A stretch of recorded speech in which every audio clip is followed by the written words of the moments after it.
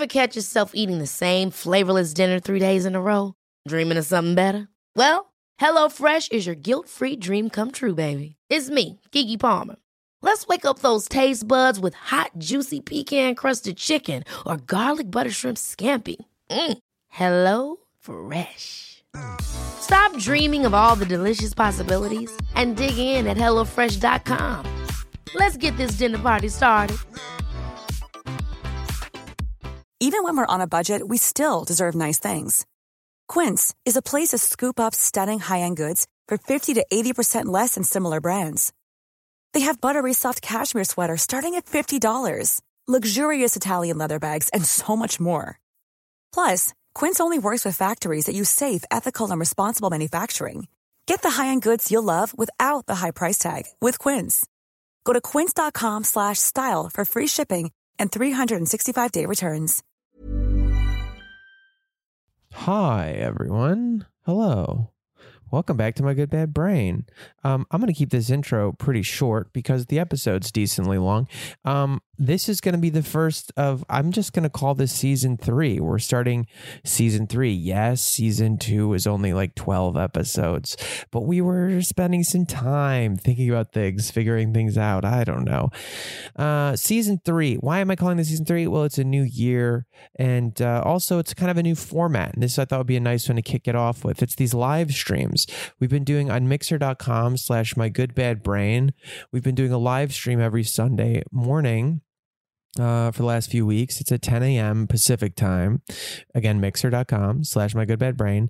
And it's me, but it's also Dr. Nicholas Barr, who you may remember from an earlier episode a while ago. He's one of the few professionals I've had come on the show to talk about basically trauma processing. He's an experienced social worker, traumatologist. He was also on Allie's podcast, Ologies, the traumatology episode. And that's a wonderful, very real podcast, very good and researched and fun. And anyway, Nick's amazing. And he's teaching right now in Las Vegas. And I asked him about this, whatever. Long story short, he's into this idea, and we wanted to create a way basically to, everyone talks a lot about like, it's hard to get mental health care. It's hard to find mental health access and information. And Nick's a professional. He's a doctor. And so, in the interest of me realizing, I guess, that to me, the best part of a good bad brain is this creation of solidarity and community and things like that. We thought maybe we try making somebody who has a lot of professional knowledge more accessible to everybody. And so this seems like a good way to do that. So we're doing this live stream now, and it's, we take questions from y'all. And this was our third one, but it was the first one that I didn't have really any technical issues, and the sound came out nice and clean. And also we got some great questions from people. So I thought I'd let this be the first of we're going to call it season 3 of this new format. I'll still do brain breathers once in a while. And, but I want to try this for a bit. I think this is really great. So that being said, if you have any thoughts or topics or questions you'd like us to discuss on upcoming episodes of My Good Bad Brain in the live stream sort of way, of me or Dr. Nick, probably more Dr. Nick, then you can send them to mygoodbadbrain@gmail.com or hit me up on my Instagram and stuff. I do have Good Bad Brain Instagrams. I'm on the Jared Sleeper Instagrams more often, that Twitter, stuff like that. But yeah, that'd be great. So anyway, I'm gonna chill out on this. I'll just say too, I know there's a lot going on. We'll talk more about COVID-19 stuff and this week, but just as a side note, just health in general. Check out the Ologies episode this week. It was, virology. We talked to a virologist primarily, but there are no less than 4 ologists that show up in that episode. And Allie does like her journalist best on this one. I mean, going to primary sources, and there's just a ton of great info about virus stuff. And I know it's stressing me out, it's stressing everybody out, and knowledge is power. So go check that out. The Ologies episode, Virology, this week. It's like a COVID-19 special mega episode. And there's all kinds of stuff about the nature of the virus and how that works, and sanitizing. And we talked to the disasterologist about just sort of like disaster planning and how people act and things you can do. And it's great. It's a great episode. So, oh, and of course, Merlin Tuttle makes his appearance, which I don't know if whatever. He's a bat expert, and he's just wonderful, because bats are getting a lot of blame for this that maybe they don't deserve. Anyway, All right. Thanks, y'all. I'm going to shut up and I'm going to let the tape run from last Sunday, and I'll be doing this. Join us this Sunday, please, 10 a.m. if you feel like doing a little self-care stream with us.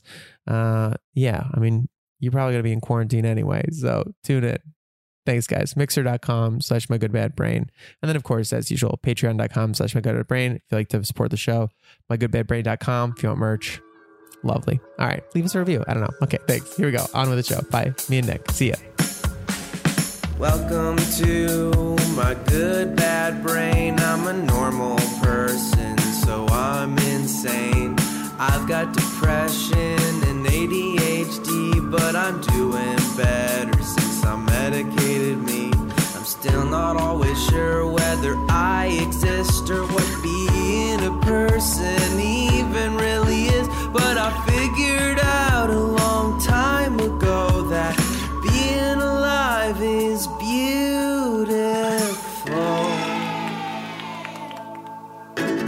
How are you, Nick? Good to see you. Yeah, good to see you, man. How's everything going? Fine. I think like as good as they can be. I think like politically there's a lot to get freaked out about, and there's like coronavirus and stuff. And what's the vibe like in LA? Are people freaked out, or is it people wearing masks? I'm not seeing a lot of masks. I'm definitely not seeing a lot of masks. I think the message got out about masks, though, that masks don't do much. I do feel like people are like canceling big events and things like that, or not really gathering. You know? There's conferences are getting canceled left and right. Yeah, I mean South by Southwest got canceled, which is crazy. Yeah. What? I was just being an asshole. I just said tragedy. You know what's funny about it is it's like for some people it's like a big deal because who are artists, I have friends, not to like well actually because I agree, but my friend was like, he's like, oh, a bunch of my friends who have shows, or like somebody had like a short film was going to premiere there, and they're like, oh, I guess it's not now. Anyway, but no, it's just strange that it's like in the air and like along with all the other stuff, like, are we dealing with it? Coronavirus is like, I feel like Allie and I were talking about the other day, like, climate change is way more existential threat than like this temporary virus thing. But that there's something about this virus that's like, the thing they always say, like, oh, wearing your seatbelt is more important than screening for terrorists. Like, you die in car crashes. You don't die from like the airport, Right. But like one's like a more like romantic problem that's like front and center in your brain. So you think about that instead of the other one. It feels like that, like climate change is too like imaginary or too like lengthy or too ephemeral until it's not, the time it takes for the hurricanes to happen or whatever. So, but like this virus feels immediate enough and romantic enough that people are like, oh no, we have to prep, I think there's like genetic memory of contagion fear too, just you think so? Well, I don't know if that's a real thing, but yeah, I feel like there is, I mean, from an, it would make sense from an evolutionary perspective that the idea of some unseen contagion is like strikes deep in the bones, whereas the idea of some of these more abstract things is hard for people to grasp. Yeah, that's true. I don't know.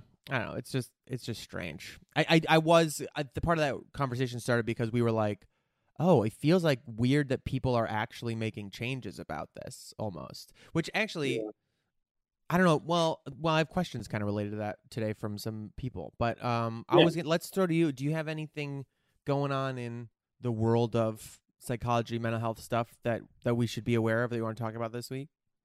Well, the only thing I want to mention briefly is I think, I don't know, and maybe people might know that one of my research interests is mindfulness, like mindfulness as a kind of protective factor in the context of trauma exposure. But there's a lot of evidence to suggest that kind of similar to physical exercise, mindfulness practice has a host of benefits for a range of issues and problems. So I was, without getting too deep into the political quagmire, I was just looking up kind of the normative curve for development of brain disorders related to aging. Yeah. And I just was reminded of a couple of studies that show that meditation practice, just like basic attention, focus on the breath type meditation practice, has benefits for ameliorating cognitive decline. Oh. So not that meditation is going to somehow cure Alzheimer's. That's not the case. Just Right. that it helps to improve some cognitive scores as we age. That makes sense So, to me. I mean, yeah. I think like it does. I mean, use it or lose it as a general principle seems to be Exactly. like pretty accurate. The older I get, the more I notice it with physically for sure. And Yeah. then I think it's I don't know. I always hesitate because now I have a professional here, so you can tell me if this is true or not. But I feel like it's always been important to me to remember that my brain is a physical organism as well. That like it'll be ruled by some of the same, because it's so easy to think of my thoughts and my feelings and my emotions, my perceptions as something non-physical, like but to confuse that with like I don't know what I'm trying to say. Like something consciousness is something that doesn't seem physical. You know what I'm saying? But like understanding that the things that shape that consciousness or inform that consciousness are utterly physical. Anything I smell or taste or see, and then as a result, anything I think is like made in my brain. And so like with physical stuff, it becomes very apparent. Like, oh, when I stop lifting, like pain comes back into my knees that wasn't there before when I try to do it again, or whatever. Like if you just continue, and you can see that in people that age, if they've continued to be physical their whole lives, they can still kind of move when they're older. And so it stands to reason that your mind, if you keep using it, if you try to like, very intentionally focus on things, consider things, and just run your brain through its paces, that would help it. Yeah, you gotta run your brain. I mean, the thing also is there is really good evidence to show that physical exercise is one of the best predictors of brain health into older adulthood. Really? Yeah, because think how complex and difficult it is, how demanding on the brain it is to manage all these physiological systems when you're at arousal, like during exercise. Right. So yeah, I mean. Oh, that is interesting, because I also noticed that when doing more like complex physical movements or like poses in yoga or certain like Olympic lifts or kettlebells, things like that, if they're more complex, sometimes it's very taxing on your nervous system. Like I always think burpees, the move where you drop for a push up and then jump up and reach your hands overhead, they're so much more exhausting than if you only did a jump and a push-up and a squat, like, and added them together. There's something about like the whole thing that seems to uniquely tax your nervous system. So that's interesting. I never thought of that like it would also be literally be working out your mind, like that all the connections it's making are demanding. Yeah, you're running a demanding program, so it's computationally demanding. Well, yeah, that's interesting. And that was a very that was a gentle introduction without going into why you might be thinking about ways to stop cognitive decline as you get older. Yeah. All right, so I got some questions from listeners today. I want to start with a few. One of them, I'm going to start with this first one just because it seemed related to the coronavirus topic that we were talking about. I will read the question. IDK, how many other folks are doing this? But my work just pulled the trigger on doing work from home for the rest of the month because coronavirus. No cases, just precaution because where they live is a whole mess in that regard. Any advice on 1, staying productive when you're not used to working from home? 2, not letting the stressy, depressy, or anxiety get to you? So I wanted to obviously talk about, I think that working home. I just wanted to side note say that something that occurred to me about this that I think is interesting is just about the shape of our world and things to consider is that I've seen a lot of people from the I guess I don't know what the correct term is, disabled community or under, I don't know, but like that people have been fighting for like the ability to work from home and being like, hey, we can do these jobs, just we don't have to come to an office if you're disabled in some way, mentally or physically or whatever, for a while. And people are like, no, you have to come to the office. And how funny it is that as soon as this coronavirus works, so people are saying it's like a little bit of a revealing of like kind of ableist sort of standards and practices that we have, that like as soon as there's this like virus thing, people are like, "Oh, okay, well, I'll just work from home, no big deal." Yeah. Or if you want to get more political about it, that it's like maybe an aspect of capitalism wanting to rule your life. We got to be able to watch you and police you, and it's the only way. You had to come to our office. But anyway, what do you think about that? Like, I do actually.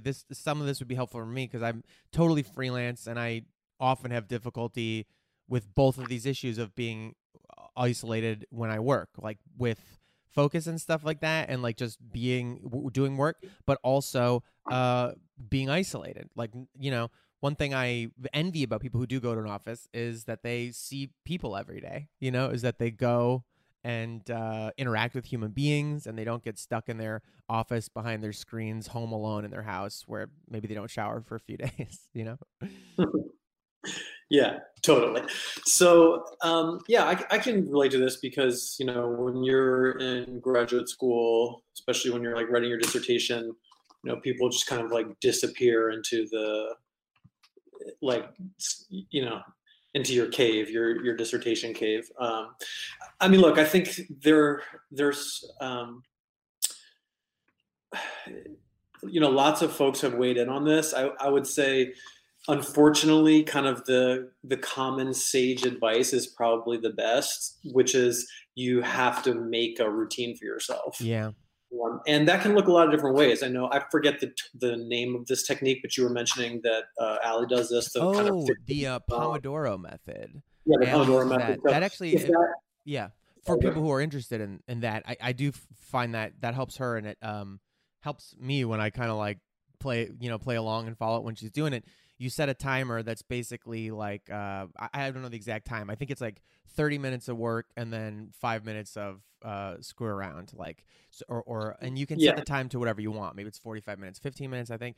But the idea being to keep yourself focused on trying to complete tasks. That if you know you want to scroll online or something distracts you, like, oh, I want to look that thing up or want to respond to that text, whatever. You just tell yourself, oh, don't do it now. This is work. You're going to be able to do that in 20 minutes. Like, you can do whatever you want.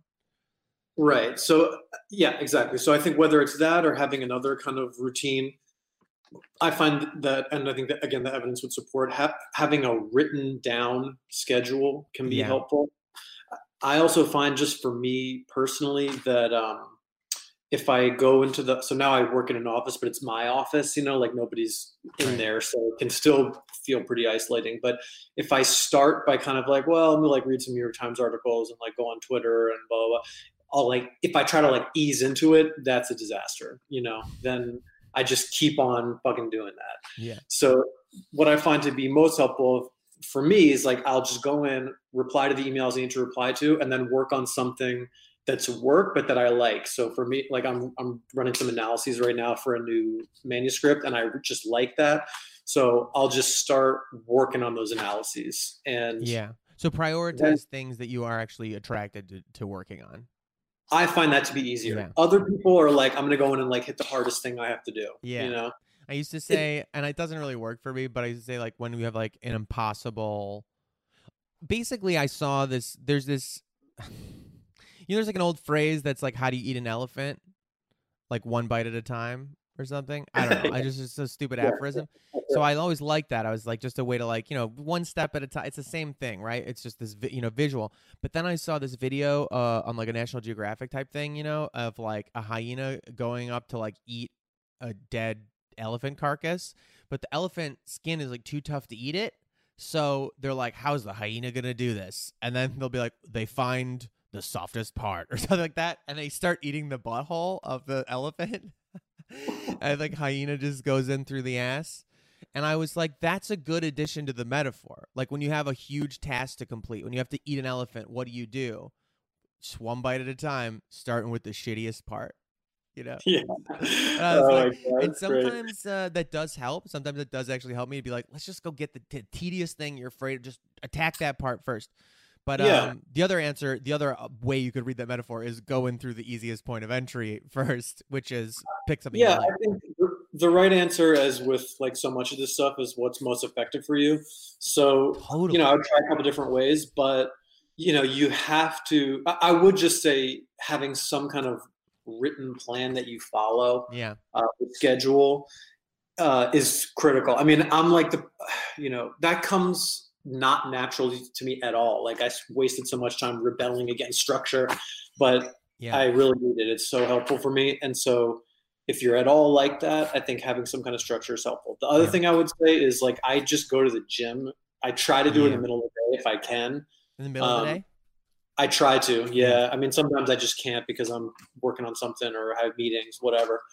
But I try to break up the day with the gym because I just feel like recharged cognitively and physically. So if I notice I'm just getting kind of unproductive, if I just go to the gym and come back, that helps me to be more productive. So it can be hard to do that when you're in an office, but if you're working from home, that could be something to try. Yeah, totally. All right, cool. All right, the next questions I want to get into are both ADD related stuff, I think. So we had one in the chat that I'm going to read and kind of pair up these questions. Does ADHD medication help with emotional flooding and or the depression that often accompanies ADHD? That's from Sweet Nothing. Thank you. And the other question I got was, I fixate on stuff and spiral. Their significant other, I believe, thinks I have OCD, but I don't want to be stereotyped by a syndrome nor dependent on a medication. Other people have thought I was ADHD, but I just think I'm weird and spontaneous. Shrugs. So doing a little bit of ADHD questions. I would just say anecdotally, I've been taking medication for ADHD. I don't know. Both of these questions speak to me a lot as I felt the diagnosis that I got 2 years ago as ADHD and then trying a little medication for it really changed my life and my experience of my life, I think. So the two questions here, broadly speaking, I think have to do with will medication treat the things that you don't. Basically, the two things. One, the common, I think, misperception about what ADHD is, which is saying like, I just think I'm weird and spontaneous, and so, but other people maybe think I have ADHD, and just saying like, you might have no, and correct me on any of this. I'm going to throw to you. I just thought I'd talk about, since I had it for a little bit, that like, a lot of adults who have adult ADHD won't even exhibit outward. They call it outward hyperactivity or something like that. External hyperactivity, something like that. They have an internal they call it internal hyperarousal was the phrase that I saw.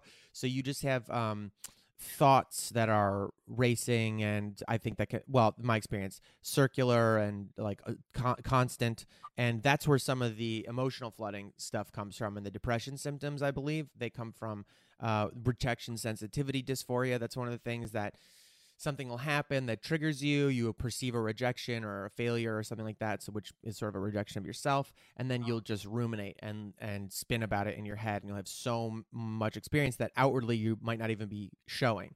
And that certainly I have some of that external hyperarousal, like a typical sort of image of a 12-year-old boy, who's all over the place, ADHD kind of thing. That happens to me sometimes for sure, where weird and spontaneous seem to be part of it. But sometimes when I think I'm suffering from it the most, I'm actually very quiet. I'm very isolated. It's just like internally, I'm going crazy. So I fully understand also the fear of like getting a diagnosis. I didn't do it till I was 32. I'm 34 now. Because I knew my dad had been diagnosed with it, and I felt with that and some other diagnoses he had, I just felt like he relied too much on medication, and it changed him, and he didn't do much work, to try to work on himself, and that freaked me out. And I just also didn't like the idea of having a label of saying like, oh, this is going to be me now, and what if are there going to be jobs that I try to apply for that says on my resume somewhere like, oh, he's got depression, and he's got ADHD, he's got a mental illness or something like that. I was just so freaked out by that possibility. So I understand the hesitation. I know I'm kind of rambling about this, but the two things I will say is, one, I'm so glad that I did get this diagnosis, because when I did, there's so much literature. It's such a relief. This is also what led me to go to a psychiatrist in the first place, because I had found some articles online and been like, whoa, that's me, where it is such a relief when you realize the way you've been feeling that you think has to do with moral failures, that has to do with like decision-making problems. Yeah, that cultural mores, that you are just lazy or something like that, or ignorant of people's needs, or just uncaring and selfish. And when you realize some of these behavioral issues have nothing to do with those sort of moral judgments, they have to do with, brain patterning that you have, and that they are recorded patterns to this. There's treatments for it. There's so many other people out there who have what you have. It's a great relief. And to realize that there are some, strategies that have already been established to work with it. And then I will say, lastly, my experience is that my medication, which I just take a little bit of Adderall, it's a fairly low dose, definitely helped with those symptoms that you don't, because I think people think of Adderall as a performance-enhancing drug for focus or something like that, a fun sort of brain cocaine. And I will say, as somebody who has ADHD, that if you really do have it and it serves your brain the way it's meant to, it's sort of calming. It does help with focus. And I have found it definitely helps with those emotional flooding and depression sort of symptoms, these more emotional aspects of ADHD, which I really didn't necessarily expect it to. But I noticed in the past, in my relationship even, sometimes if I was inconsistent with medication, we would start like fighting in the same ways. Like my rejection sensitivity would be crazier, or like I would do the same emotional flooding.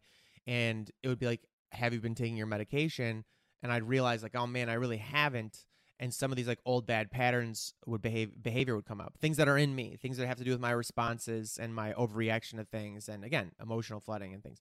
That it really did regulate those things as well. So that was a long thing, but those are my experiences anecdotally with ADHD. Please, doctor, what do you think? Well, so let me first just say that I'm not a psychiatrist, and only medical doctors are able to prescribe psychiatric medication. Right. So if people want to know more about psychiatric medication, they really should talk to a psychiatrist. Yes. That's my disclaimer. I want to ask you really quick, an interesting parallel I just thought, though, psychology, you were just saying, you said earlier about the scheduling thing, that like what should always be you said something like, what should always be the thing is, does it work for you? Yeah, so that's exactly. So let me that's a really critical point when it comes to the kind of landscape of diagnosis as well. So let me just kind of zoom out a little bit. And I'm really glad that you kind of highlighted your experience where diagnosis was helpful, because it helped you to frame your experiences. Yeah. And that's what diagnosis is. Diagnosis is not meant to be a label or some denigration of your personality or anything like that. The only reason when it comes to mental health the diagnosis is useful is if it points to treatment that's effective. That's why we use a diagnosis, because different diagnoses indicate different treatments to improve your symptoms. Yeah. That's the point. So to the extent that a diagnosis is useful in pointing you towards a particular treatment, that's why it's effective. For example, we know that there are certain therapeutic techniques and medications that are effective for treating symptoms of depression. So if we diagnose you with symptoms of depression, we know, hey, we should probably look at some of these treatments because the evidence shows that that's effective. Whereas if you're diagnosed with something like schizophrenia, there are other treatments and medications that have been demonstrated to be effective for that particular disorder. So we'd want to point you in that direction. So diagnosis is a navigational tool. It's a tool for navigating you towards effective treatments. That's it. That's its utility. Okay. So when it comes to ADHD, the primary treatment has typically been stimulant medication. And stimulant medication has been shown to be very effective. Okay. Also, stimulant medication can be effective for people who don't have ADHD.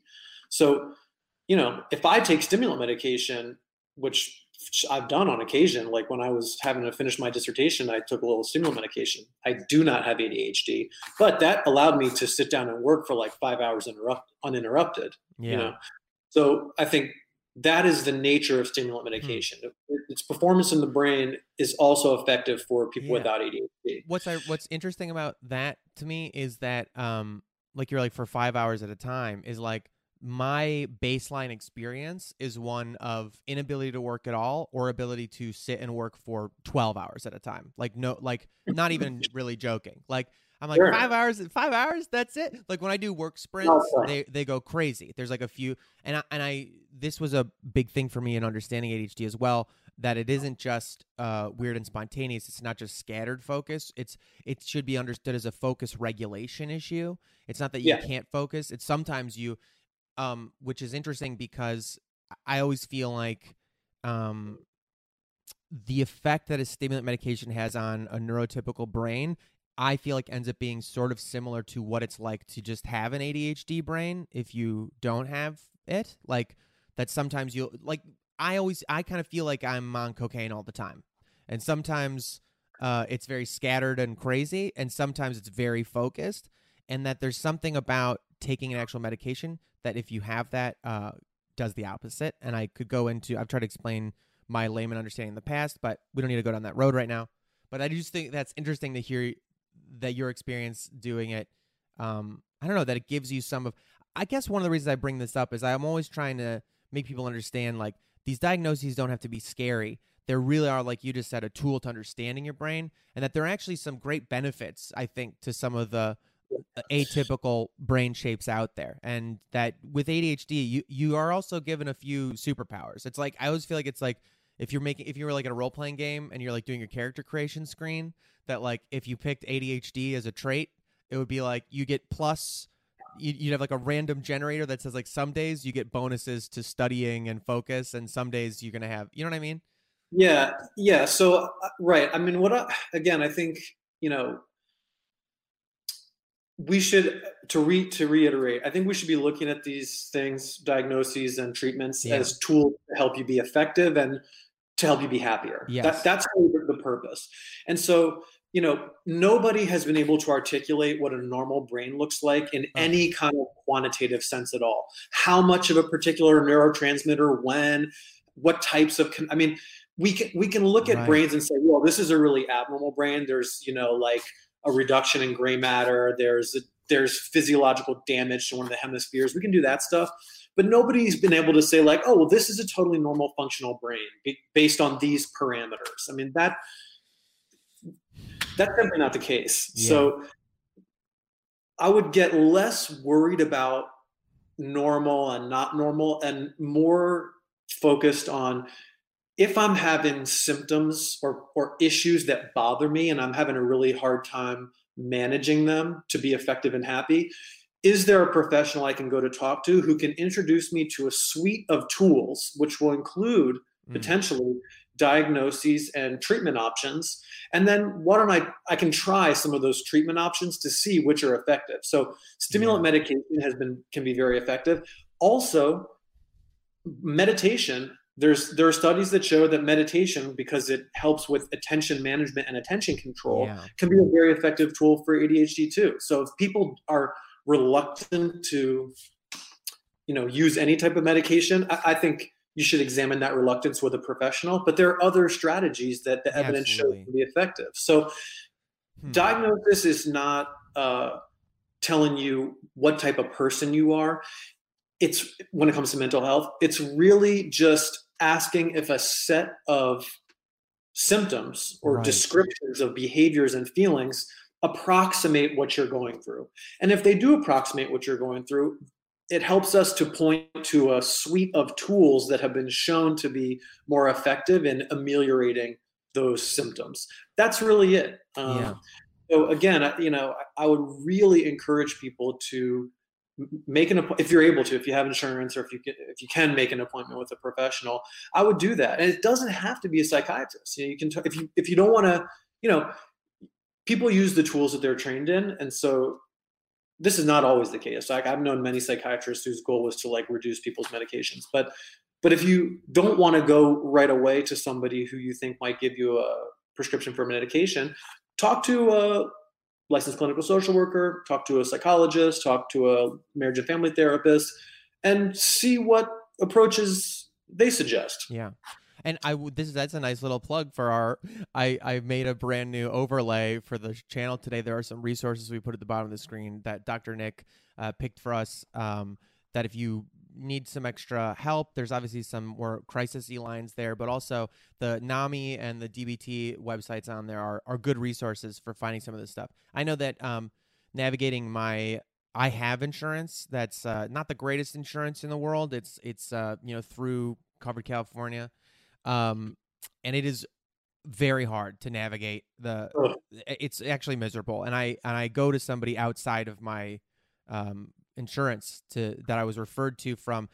I will just briefly give a mini history of like mental health support I've gotten in the past, because I've never had a lot of extra money. And so what I have done is, the first places I went for therapy were all sliding scale community access places. So I went to the Maple Center. If you're in LA, I went to the Maple Center, and then I went to the Southern California Counseling Center a couple years later.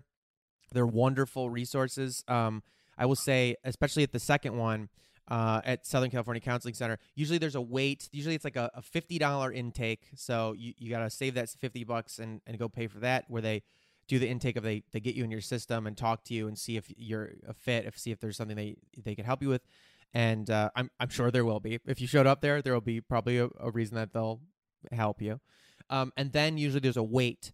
In my case, at this, like the wait can be a couple weeks or before they can put you with someone, because again, these are sliding scale resources. So like anything that's trying to help the community, usually they're a little inundated and doing their best. But I will say the second place I went to, the Southern California Counseling Center, when I wound up there and did my intake, I was in a really bad place. I don't think I realized how bad I was till I got there.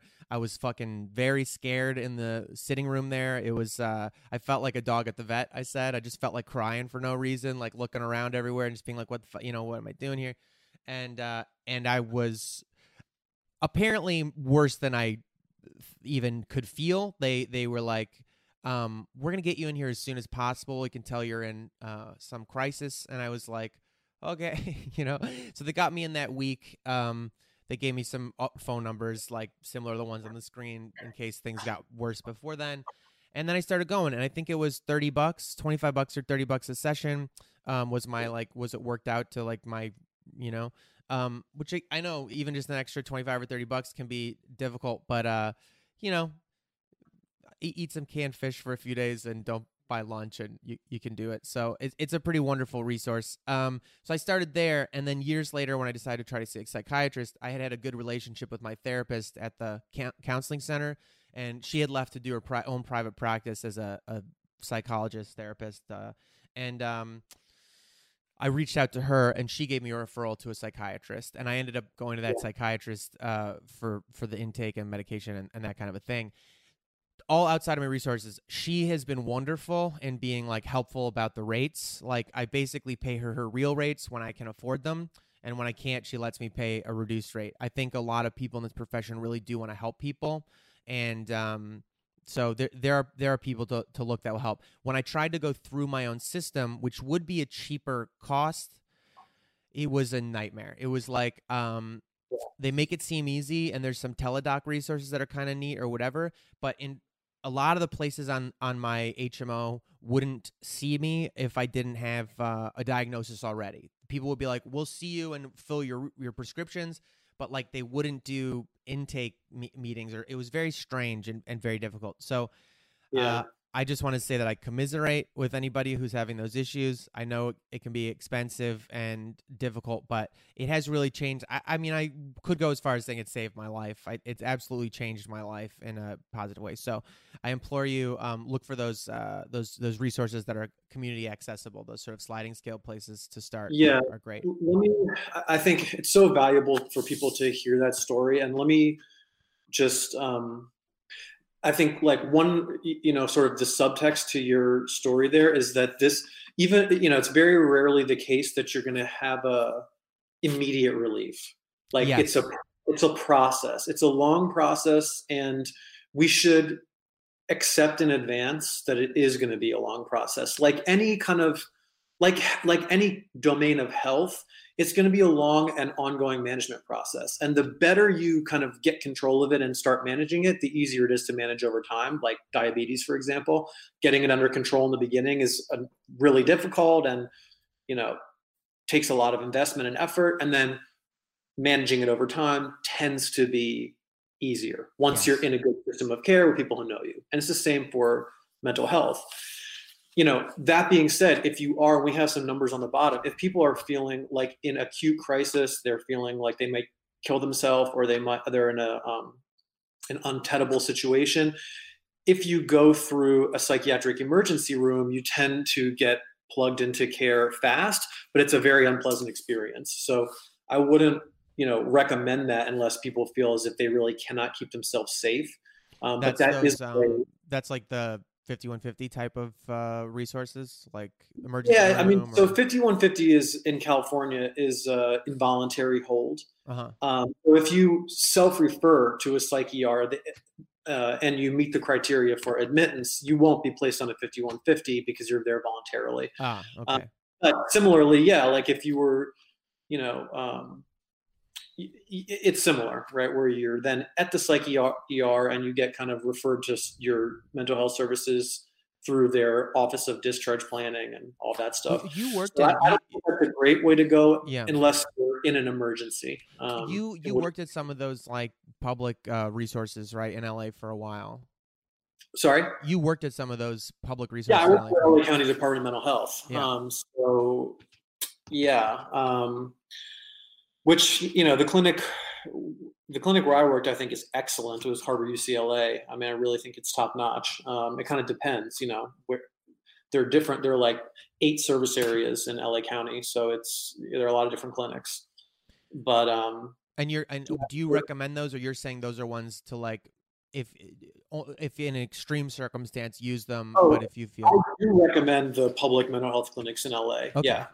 I think that's a good resource, but they don't not everyone can be seen there, Yes. Again, that kind of middle tier problem where if you like make enough money that you can't receive public benefits, it's actually quite expensive to go there.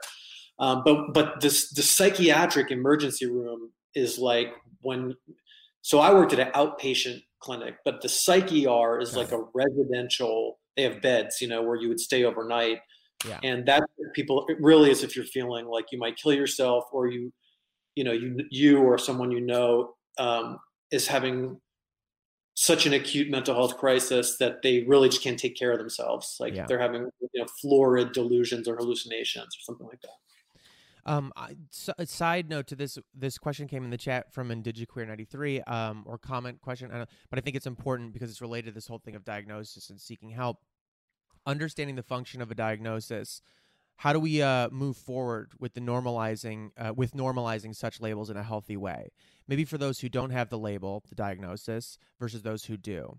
So I speaking to this issue of, we may understand, and I would say it seems to me that is part of the start. I still have to deal with my own internalized stigma. I mean, part of the reason I started the podcast was I think that the destigmatizing of mental health is something that's gotten great in the public discourse, telling people to seek mental health and that there's no shame in it and blah, blah, I think is so true. We just tend to feel that way for other people. And that turning the lens on ourselves and being like, what do I, I'm very woo-woo and supportive and kind. And I'm like, oh, great, you're getting help to everybody else. But do I really feel that way? Am I still afraid of being labeled with this thing? And so I don't know, I would think part of it would be processing our own judgments and preconceived notions about these. If you find out that somebody is ADHD or depressed or BPD even or something, that you don't just go like, oh, they're crazy, I mean, it's really tricky, and nobody has there are like very, very few well-studied anti-stigma interventions, but one of the things that seems to be helpful is when people in leadership positions disclose and contribute to a culture that's accepting. So, people who are in power positions in society, like our kind of wealthy, older white men, I think those people need to be disclosing, Yeah. Those people need to be contributing to a culture of acceptance and destigmatization. Because, it's helpful when people who are kind of already in precarious social positions do that. Like, that's really helpful and important. But we need people who are at the top of the hierarchy to be doing this also, Yeah. That makes sense. I think otherwise it's like just on us to like build our new world as we keep going. Yeah. The other thing I would say is that, I do think that we need to have a balance of, and I really mean a balance of acceptance and kind of holding for ourselves and for others who have these problems, when we have them, because it's like 1 in 5 or more. I think it's 1 in 3 at some point in their life is going to have some of these problems. Okay. It's a lot of fucking people. And I'm guessing it's more, so it's just very common. At the same time, holding is not enough.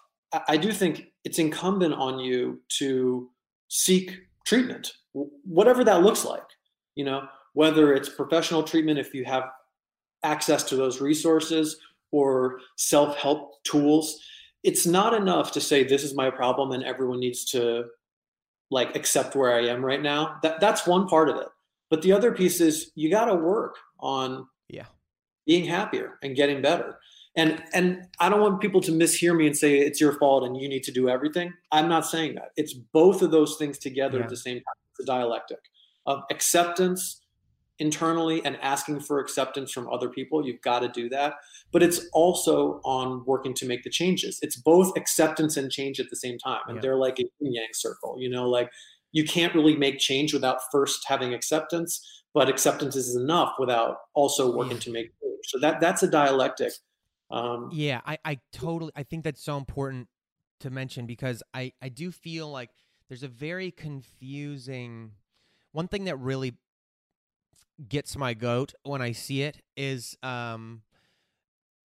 like, as somebody who is like, okay, how can I say this? I don't know. I'll just say it and say it wrong or whatever I'm going to say. I do think there's a bit of a thing in the culture right now of some people observe, especially people in positions of privilege, they seem to observe, whether or not it's real, but they get the message that there's a kind of social currency to having anything that could be victim-y, that if you could say, how dare you, I have this thing, that there's some sort of identity power, like there's a social currency that comes with that. And nothing makes me more bothered than people who use diagnosis or like that they have some sort of mental state as an excuse without doing any work. And I say that not because I'm like pissed that they're getting some kind of social currency out of saying they're depressed. It's because having depression, having ADHD fucking sucks sometimes. Like, as much as I am like, I do like to see it as a superpower. I do like to make it positive for myself.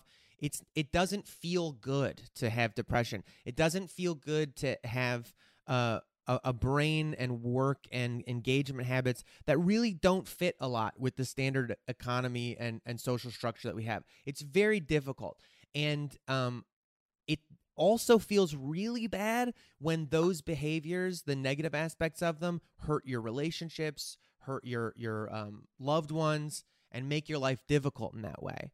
And so when I see people who use a diagnosis or use a phrase about their condition, whatever, without evidently trying to work on it, it really bothers me, because I'm like, oof, I don't know. There's something about it that's just like, you can't just say, hey, I have BPD, or like, hey, I don't get on me, I have depression. There's a fine line between like making your space for yourself and, like you said, this acceptance and looking for a destigmatization from your community and your world, and like, are you doing anything to try to fix it for yourself, Well, right. I mean, so this is a thing, like my kind of holy grail for all of this stuff is effectiveness.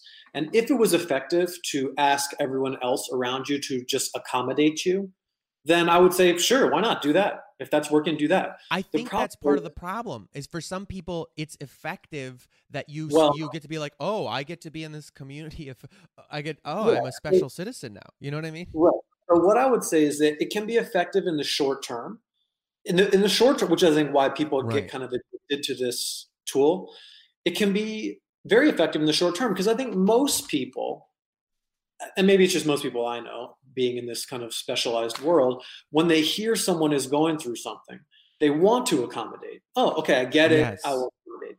But 2, 3, 4, 5, 6 months down the road, that strategy ceases to be effective. And what will happen is, typically, you burn bridges, you burn people out in your social network, you lose that support, and the symptoms get worse. I mean, I've just seen that pattern happen many, many times. And so, as with most things, short-term effective coping strategies are typically not the same as long-term effective coping strategies. Yeah. And that's why we need to have that dialectic. Yeah, I think two people in the chat said great things. Like taking responsibility of the diagnosis and not taking the blame of it is my takeaway. Someone else said, your mental illness is not your fault, but it is your responsibility. And I'm like, both of those feel spot on. Exactly. One of the assumptions in DBT, this dialectical behavior therapy, is that you almost certainly did not cause all of your problems. Right. And you will be the one who has to fix them. Yeah. Those things are both true at the same time. It's definitely not all the shit that you're going through is definitely not all your fault. Right. But you are going to have to fix it. Yes. That to me, I love that, because something I struggle with, and I know I've said this a million times, but I'll keep saying it because it's always the line I'm trying to walk here and trying to find my way through for myself and for the things I say and put out with this show. Is like, I don't want to disempower. Like, I first of all want to create a space of validation, acceptance, community, and solidarity, saying like, your problems are real. Like, it's not just something in your head. It's not just toughen up. It's a physical issue that you're experiencing. And even if it's not physical, it's physical. Like, traumas have real effects on people. This is real. What you're going through is real. Yeah. At the same time, I want to make sure for myself that I don't get so down the path of this is real that I disempower myself from healing myself. That I remove my own agency to change my behaviors to work at it, Exactly, because understanding is not the end point. It is the beginning point. Yes.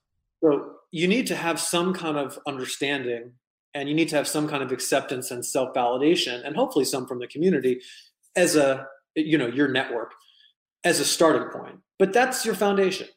That's not the end.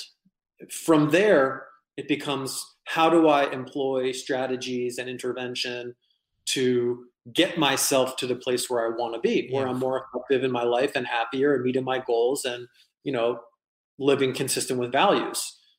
That's the next step. And that's like really hard. It takes a lot of work. And I got to say also, I think if you have people who really love you in your community, who know you and love you for real, sometimes I'm great. Like, I think of it almost like if you've ever been in a sort of codependent relationship, real dramatic, real toxic. We've all been in this when we're younger. And eventually your friends stop giving a fuck. Like the first times they're like, they listen to you and they're there as you go on and on for hours about like, and then I had to respond to the text because of this, or whatever, like just saying nonsense. And then like, eventually they'll stop. Eventually you break up, you get that, they cradle you, they're with you. Oh God, they hate the person for you, whatever. But eventually if you get back together, this thing happens, people get burned out and they start to like not be, they're like, oh really? Did that happen again? Did they do literally the same? Oh, that's weird.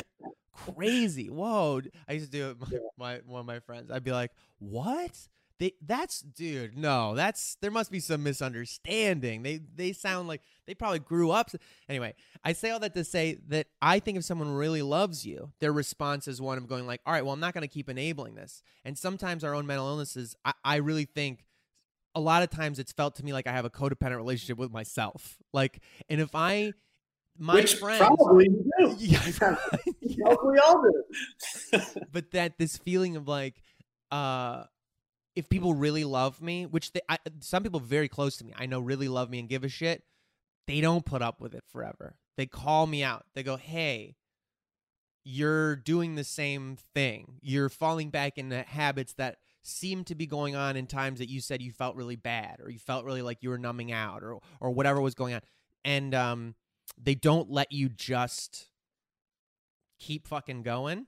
And sometimes that can feel bad, especially if you have rejected. You can feel like, oh, you hate me, I'm a fuck up, blah, blah.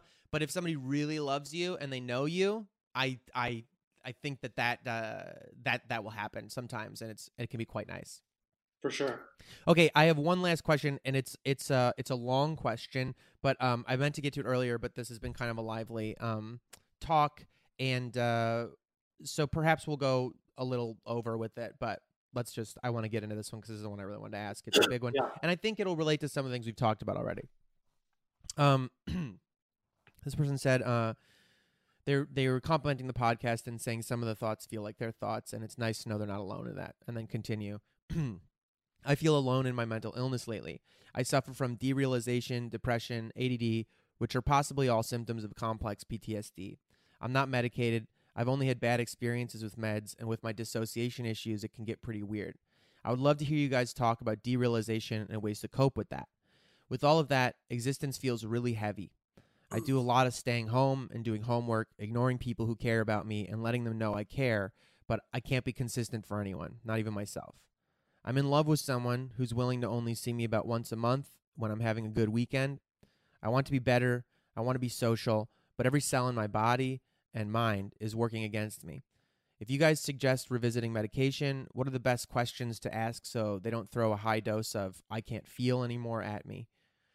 So I'd love to hear about tools to help cope with dissociative disorders, being social when it's scary to leave the house and you feel like a loser bummer and that nothing is real anyway, so it extra doesn't matter. I'm laughing because I relate to that. And do meds help you become the productive, reliable person that you wish to be in the world? And then they said, sorry if that was way too much, LOL. I was like, hey, we're all too much. That's not too much. That sounds like a real question. Great. So it's a great question. So first, I just want to say to this person, if you have had traumatic experiences, please go and talk to a psychologist or a psychiatrist or a licensed clinical social worker. Make the appointment. And if you want to avoid talking about medication right away, go see a psychologist or a licensed clinical social worker. Start there. Can I ask, are there any sort of teledoc, like remote resources for that? Because I don't know. I know if I live in a big city, usually I can find something. Yeah. I mean, there's this proliferation of apps. That's true. To be honest, the outcomes for telehealth seem to be pretty good. This person, though, because this seems to be a fairly complex case, my recommendation would be, if possible, for them to make an intake appointment face-to-face. Got it. And to not give up if they don't like the first person they see. Right. So here's the thing. Depersonalization, derealization, the experience that, your thoughts aren't real or that the world around you is not real, that you're disconnected from your sensory experience. There are some strategies for working on that. And it's things like grounding in the five senses. Okay. It's narrating to yourself what you're seeing, smelling, tasting, touching, feeling in the present moment. So I'm in my chair. I put my hands on the chair. I'm telling myself what the wood grain feels like beneath my fingers, what my body, back, and butt feel like in my seat, what I'm seeing in front of me. Those are some techniques.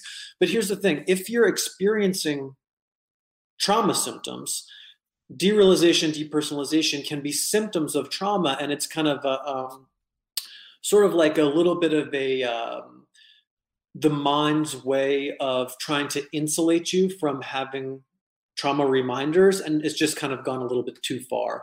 So what you don't want to do is start taking away these protective strategies for trauma before you replace them with something else that's more effective. And it's just much healthier to do that with a professional. We have very good treatments for PTSD, very good.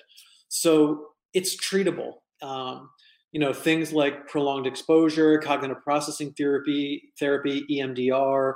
These are gold standard evidence-based trauma treatments. And often you don't use medication. Now, sometimes medication can be effective for treating trauma. I think in the VA, that's typically first line. I don't love that. And there's a lot of research we could go into to talk about why. But the gold standard trauma treatments are therapeutic treatments. Okay. So I wouldn't, and if you tell somebody, look, I don't want to get on medication right away, that's fine. They won't put you on. Yeah, that's good. Yeah. But you really do need to make that appointment. And when you work on those trauma symptoms, through one of those interventions, what you start to do is gain some control over the trauma memories and reminders. They start to go from experiences that make your body feel as if they're happening now, which is one of the kind of hallmarks of trauma memory. They're stored in such a way that retrieval is not located in the present moment. The retrieval triggers the physiological symptoms that would be happening as if the experience was happening now, Wow. instead of the memory of the experience that's happening in the past. So, going through those trauma treatments will help re-encode those memories in a way that don't trigger those symptoms. And when that starts to happen, the kind of derealization, depersonalization that insulates you from those symptoms, you won't need those because you'll have control over those memories. And you'll learn some physiological relaxation techniques like progressive muscle relaxation and deep breathing. Those are two techniques that I would suggest that you try. But yeah, I think it's critical to go and get that treatment. And again, it doesn't need to start with medication. And actually, I would imagine that if you see someone good, they won't immediately start you with medication. Some of the other things in terms of like isolating at home, I mean, this is consistent with, avoidance behaviors associated with trauma. So, I think when it's a complex case like this, I really think you should see a professional. Yeah, that can be so helpful. All the things you described, I mean, I learned only very basics like tapping, some small EMDR things. Then the thing you said about the 5 senses centering thing, I had a therapist run me through that, which was like both very helpful things. Because I remember I've said this on the podcast before, but it was a moment for me that I always think about was because I will say this about getting therapy as well. You said earlier something about like that these things take time, that you have to keep working at it, and that's definitely true. I remember there are times when I'd show up for my appointment and be like, what the fuck am I doing here? Or I leave the appointment and be like, what did I even do today? What was that? And just setting those 50 minutes a week, I think were important, almost in like a symbolic way, saying like I'm dedicating this time to try to work on myself. And then leaving and being like through the week trying to work on myself, but sometimes just making the space. And I remember one of the sessions I said, my therapist, say that again. Sometimes you have a bad workout, but it's still good that you went. Exactly. And I remember one time the therapist just said something like, they just said like, how you feeling? Like, offhand, like you would just say, how you feeling? And I took it like very literally and realized like I couldn't feel my body. Like I felt like, I don't know. I took an inventory and I was like, and they ran me through that thing of like this thing of, feeling the pressure of the chair pushing into your butt and, your feet sinking on the floor and the gravity pulling on you. And, literally just going through this inventory of like, what are you literally feeling? Yeah. Which then helped me sort of,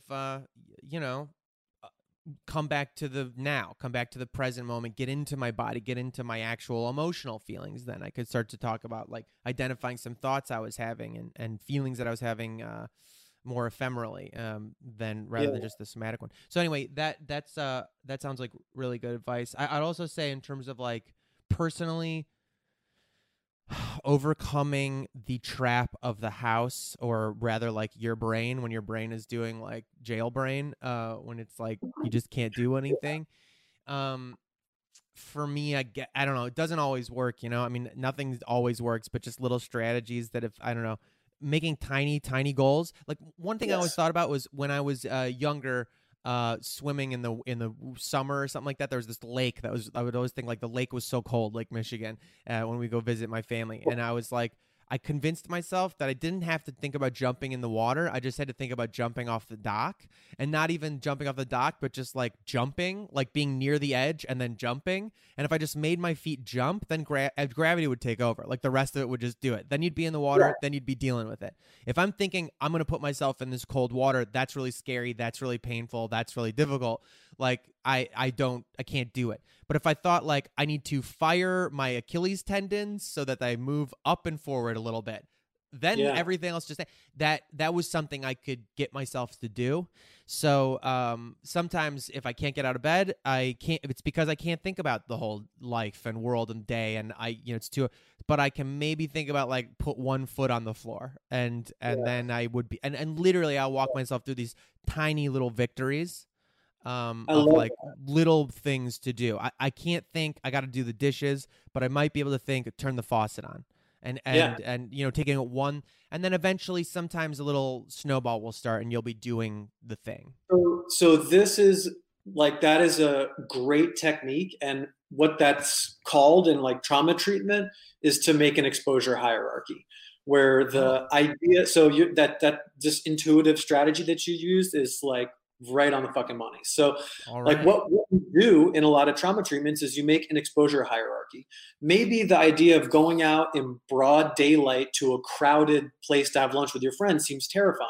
But maybe having a coffee in the morning when it's not that crowded at a place near your house seems less terrifying. And you could actually rate those things with a number.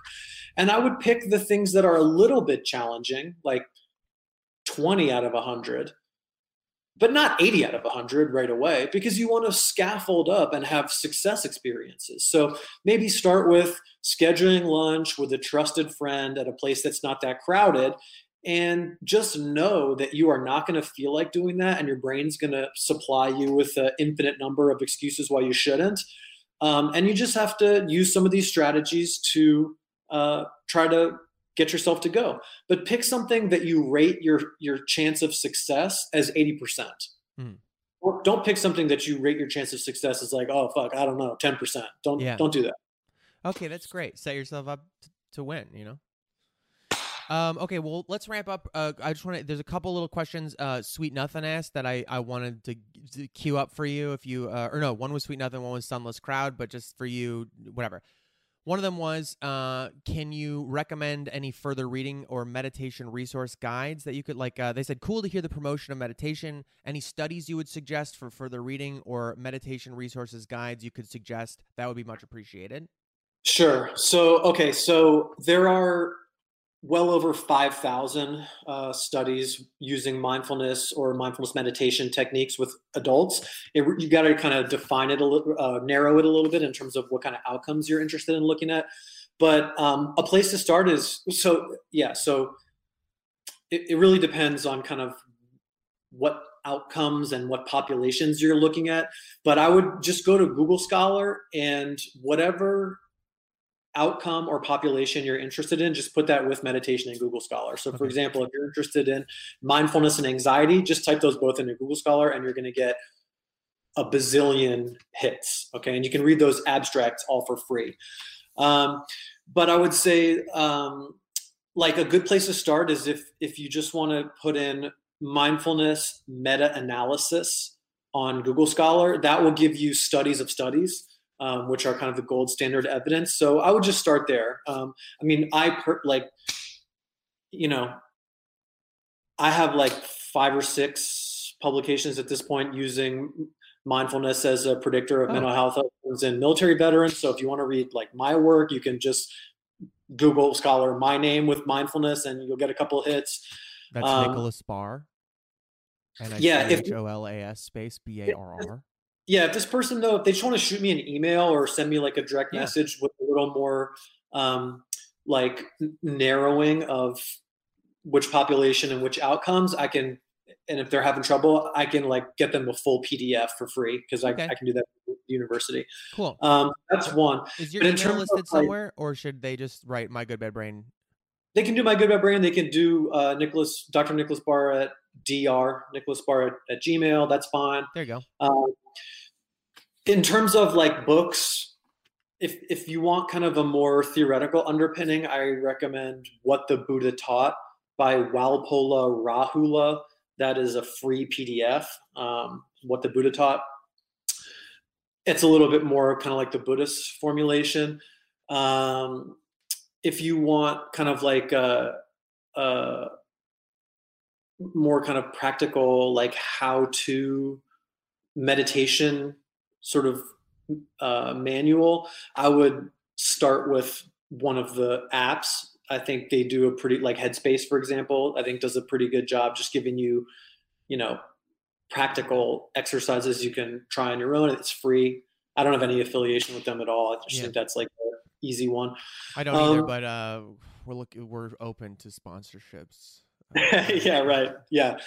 They're also free. Like if you go to just YouTube and Yeah. look up meditative stabilization. You'll get a bunch of exercises. But again, if you want I can probably what I can also do is I can put together like a little bit of a Yeah, I think that sounds good. I think I was going to suggest after, but give me some resources. I'll put them on the Twitter, and I'll put them on the Good Bad Brain Instagram page. We'll just put them somewhere that people can find them.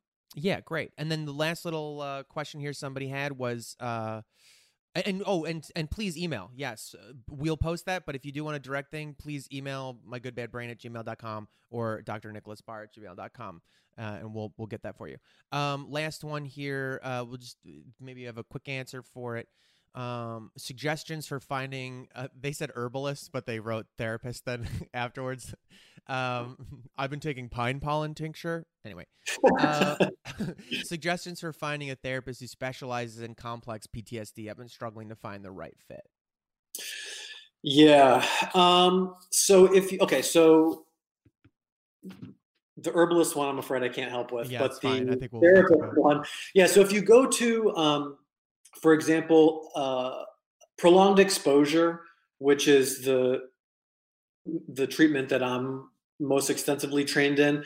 If you go to I can't remember the website off the top of my head, but if you just Google prolonged exposure, Edna Foa, FOA, F-O-A, she has a website, and the people who have completed the prolonged exposure training are listed on her website, and they're searchable. So you can see people, for example, who are trained in that methodology. But yeah, rather than necessarily looking up people who are trained like in complex PTSD, I would be looking for people who are trained in evidence-based trauma interventions. And again, the big ones are prolonged exposure, cognitive processing therapy, EMDR. Personally, I think if you're a military veteran, it's a little bit different. I would email me directly. But for lay people who did not experience combat trauma, my personal recommendation, because I'm trained in it and I've seen it work, is prolonged exposure. Again, there are other things that work. It's just my personal recommendation. So I would suggest finding a therapist who's trained in prolonged exposure. Again, you can do that by going to the Edna Foa's prolonged exposure training website and looking up therapists who are trained in that methodology. I would also, if you go through an insurance person, like for me, if I schedule therapy, I call my insurance company, and then they schedule me with someone at the behavioral health provider here in Southern Nevada. And I would just ask them, you can call me back, but I need someone who's trained in this methodology. I have put in the chat, I believe this is the site, med.upenn.edu/CTSA/find PE therapist. Yeah. That seems to be the correct. And they've got a listing of, looks like every state they've got, and internationally as well. So that's dope. All right, cool. Let's wrap it up. Do you want to add something to Don't Kill Yourself list real quick? Well, I know I mentioned this last week, but yesterday I took like a hot bath with a little bit of tequila and continued reading my comic book, and I needed that. It was very relaxing. Oh, tequila in the bath. Yeah. I've heard of shower beers, but bath tequila is like next. Bath tequila. Yeah, exactly. Yeah. I don't recommend a lot of tequila for dealing with problems, but it was just a little bit. Yeah, no. Of course. We're not spirits. I'm going to say I love little journals. Just like this is a little like moleskin thing. Yeah. Oh, I fucking love these things, dude. If I'm ever like, this one's made by someone called Fabriano. I don't know, but they got a little pack of these. You go to like a Blick or something, some art store, and they've got like just a selection of moleskins and little. Oh my god, I love a little notebook. This particular notebook I started to track everything I eat and then how I poop as well. Oh, nice. Because I finally made a gastroenterologist appointment, which shall. Yeah. End to end. Yes. On the Fool's Day, April 1st. But I was like, I figured I'd start tracking now what I eat and how I poop. But it's just so nice. Oh, it just feels And here's another, let me just say one other little thing here. Don't feel like you need to complete that thing or fill it all the way up. Fuck it. Write in as much as you want. And when you're ready for a new one, start the new one. Yeah, absolutely. I get unfinished. I get new despite having unfinished journals. It's important. It's to start a new thing. Even just a composition notebook with the like weird black and white camo pattern, whatever they have on it. Ugh, terrific. All right. Thanks, guys. We ran a little bit over today, but this it sounds like the sound functioned. We segued in it. We got great questions. Thank you guys for joining us. I'm going to attempt to play the theme music here to like get us out. And Dr. Nick, thank you again. I don't know. You guys. Great questions, really. Yeah, great questions. Thank you for joining us. You guys are the best. I'll put this one up this week as a pod. Patreon.com/mygoodbadbrain. Welcome to my good bad brain. I'm a normal person, so I'm insane. I've got depression and ADHD, but I'm doing better since I medicated me. I'm still not always sure whether I exist or what being a person even really is, but I figured out a long time ago that being alive is beautiful.